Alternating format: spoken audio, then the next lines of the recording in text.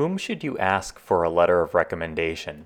Someone who is well known, like a professor, or somebody who knows you well? So the letter of recommendation is kind of like it exists on like two axes, and you want to maximize both.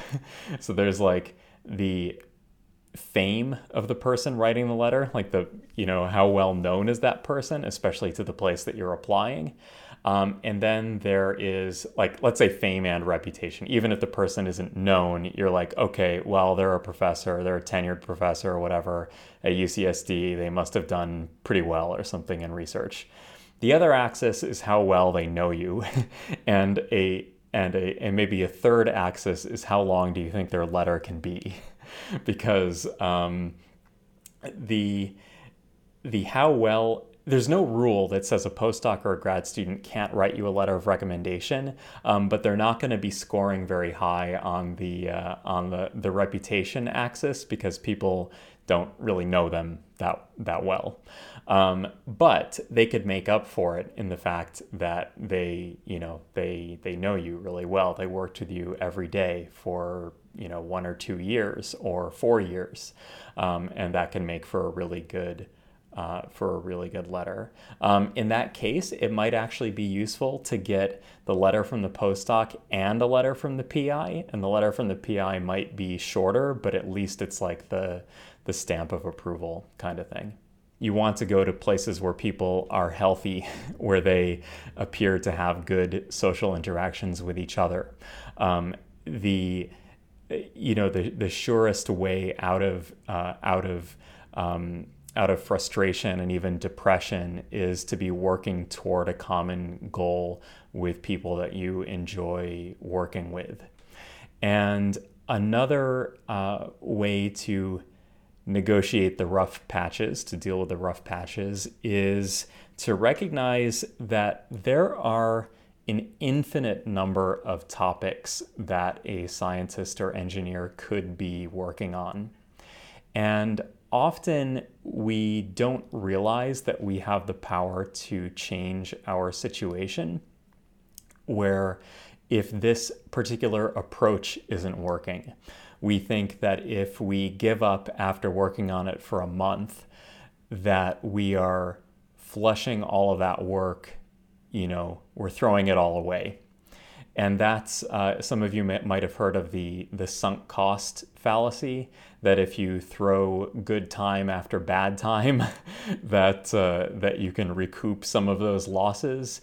But usually it's best just to move on and to talk to your mentor or your supervisor, or even what maybe you came up with the idea and you're like, nope, I'm gonna trash this approach. I'm gonna find another approach to do. And sometimes, like, I realize that's like a form of contingent happiness. Like, we need to change our external circumstances to make us feel better about what we're doing. But honestly, like, I've had like kind of a meditation practice off and on for 6 years, and to try to get like an interior form of equanimity. But 50% of happiness is contingent, so you might as well embrace the contingency and use it to your advantage and just try to change your situation if at all possible. How can you spot bad work environments? What are the red flags? I would ask people who have been in the group. If there are people who left the group or left the company, I would ask them like what their experiences were like. If there are people in the group who complain about it, that is a huge red flag, because people who are in an organization have every reason in the world to view it through rose-colored glasses. One, because they want to justify their own life choices, and maybe convince you that what they did is the right thing, and that you should go along with what they say. So if you're interviewing for a position and there are people who are really negative about the organization, I would stay away from it. How do you identify a positive fit? Determining a positive fit like, you have a bunch of options and they all look good. It looks like the students or the researchers or the workers there are flourishing personally and professionally.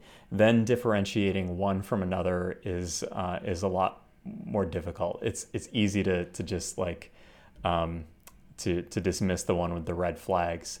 To some extent, you have to go with a combination of like your gut and also looking at where the people have ended up that are doing work in those places.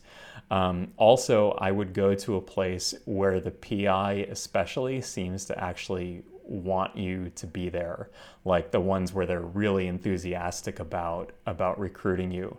Because if they don't respond to your email, or maybe it's just the grad student who kind of brought you on board but the PI doesn't ever really want to meet with you, then if it's like, if they're going to put that level of effort into recruiting your efforts and your time, like, then how much do you think they're going to help you after you're gone?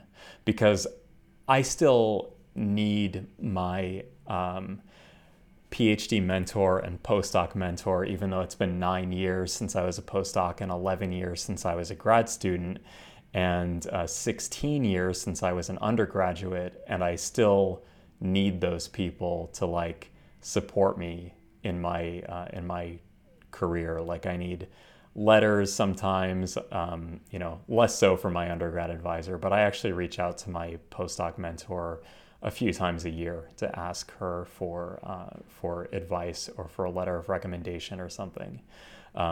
And she was always somebody that was super supportive while I was in her group and has continued to remain so afterwards. So those are the types of characteristics of a lab that can really like accelerate your scholarship or career. When and how do you know if you should drop a bad project? When do you know when to cut your losses? That is the absolute hardest thing to know. There are grad students that are in the lab now, who have been in the lab in the past, who have been, and undergrads and postdocs who've been in my lab, and oftentimes there is a project that is just like, it's like cursed. and you don't know how long you should bark up that tree, and there's no easy answer. This is something that comes with experience, and what I can say is that the earlier that you can jettison a poorly performing project, the better. Sometimes it's useful to set a time limit. So, for example, I had a discussion with one of my grad students, and they'd been working on this project for a year and a half or something, and we were getting very close to publication. And there's an adage in scientific research that, well, you can always do one more experiment. Like, even when a paper is published, you can always do one more experiment. You could always do 10 more experiments. And when do you know when to stop? And so I told him, and I said it in like a 1960s sci-fi way. I said, I'll give you 4 of your Earth days, and then at the end of the 4 days, we're going to publish whatever we have. And sometimes it just comes down to setting a time limit. Say I'm gonna, but somebody has to hold you to it. So you have to tell somebody, right? Because social pressure is really useful. It's really like bad. It's what makes us stressed out, but it's also really useful if you can leverage it. So it's like if I'm not done with this if this project doesn't move in a month, and this is the date, and put it on a calendar and put it on a friend's calendar, then that's it, and we're moving on. So sometimes you just have to be kind of draconian with your own schedule. Sometimes I don't know. I imagine it's a little bit like holding on to a bad stock in the stock market. Like, you know, you could hold it forever and it might consume all of the money that you invested in it. And the question is, you know, how long do you continue to hold on to the stock, or how long do you continue to stay at the roulette wheel or something? Not that I've ever played roulette at a casino, but it's sort of like that. So, rambling answer, I wish there was a better one. Set time limits, use social pressure to your advantage, and jettison these projects early rather than later. When applying to grad school, should I stay in the same field or try something different? So, okay, I've been playing the piano since I was 6 years old, and I'm not very good for somebody who's been playing for 32 years. So, the reason I'm not very good is because I only play what I sound good playing. And if I had tried to learn something new, I'd probably have 5 times the repertoire than I do, and I would be able, and I would, you know, have a lot more musical experience.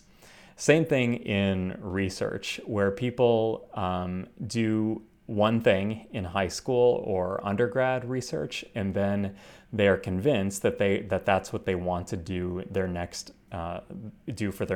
step in their education. So for me, that was organic synthesis of these bioactive natural product molecules. And when I went to grad school, I was like, I knew I could do it. So it was like, seemed low risk to me, but it also seemed a little bit boring to continue doing the same thing. So I totally switched to a completely different topic. I would encourage, so especially because that first topic that you have, you came to it often because of luck. Like, that was the person who responded to the email. So like, you send 10 emails out and you get one response, and you end up doing that. So you do, like, I don't know, soft robotics or history of the Enlightenment or something. And then when you're in a position to decide what to do next, you choose the exact same thing because you're good at it. Whereas if you chose something different, you could learn some totally new thing, and that might become your new, like, most fluent language. So I would encourage people to switch topics more often than they are usually inclined to do because of, you know, human inertia. And oftentimes when I see candidates who apply for grad school and they're like, no, I can only do this one thing, or this is, you know, and why is it just that one thing? It's because that's the professor who responded to their email when they were a sophomore. How can you figure out what a lab is working on when you don't yet speak the language? Yeah, it's really hard at the beginning to have a good idea of, one, what your own interests are, and two, whose interests among the faculty actually align with those, and actually what they're doing. Like, learning what they're actually doing can be quite difficult. Sometimes their lab websites look like they're from 1995. And that's quite typical in academia, is to not update your website. So what's on there, that's actually a red flag if that's the case.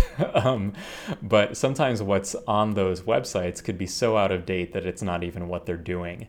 Also, the big picture of what a lab is working on, whether it's like cancer biology or mechanics of biomaterials or organic synthetic chemistry, sometimes it's not even that clear from the website. So I think this is where it's important to try to match your interests with popular versions of how that lab communicates with the outside world. And that could be YouTube, it could be podcasts. A lot of my colleagues have been guests on podcasts, and actually I find out what some of my colleagues are doing by listening to like what they say, and because they're saying it to like the describing it to a non-specialist audience, it's like easy for me to understand what they're doing. So like I developed a collaboration. I now have a grant with a member of the Department of Anesthesiology based on using a wearable haptic device to assist meditation to help chronic pain patients. And that came directly from my listening to their appearance on a science podcast. So if you can find like the most high level, and by high level I mean like 30,000 foot view level description of what those labs are doing and say, that's what I'm interested in, I really like what they said, I'm going to apply to that lab. How much agency do undergrads typically have in choosing a project within a research group? On one side, you have glassware washing, where nobody wants to do, if you're in a lab where they're just having you wash glassware, quit immediately. Then the other extreme is like maybe after some experience, you have your own project, and that could lead to like a first author paper. So a first author paper as an undergrad is like the unicorn thing. It's like a very rare thing, but when you see it, it's pretty impressive, because it takes a lot of like luck to be in a position where you can like lead your own project, and usually that doesn't happen until you've been in the lab for a couple of years. Sometimes, so the projects available depend on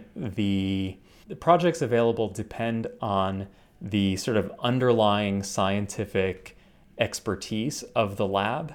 It depends on the specific projects that the grad students are doing at the time that you join the lab, and projects also depend on, like, a good project also fits into the strategy of the group. So ideally, when a professor gets good at their job, they can match projects with funding opportunities, publication opportunities, and funding opportunities that will perpetuate that research in the future. There are a lot of things that could be done in the lab. There are a lot of things that would lead to a paper, but they are not things that could lead to sustainable funding. So I would say that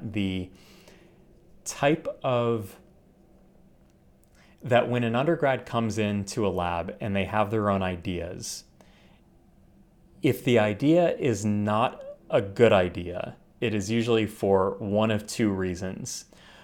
One is that it doesn't fit in with the long-term funding strategy of the group, which is difficult to know without experience.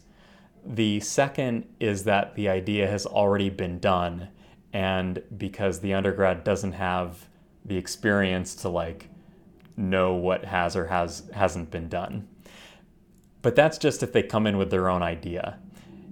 If the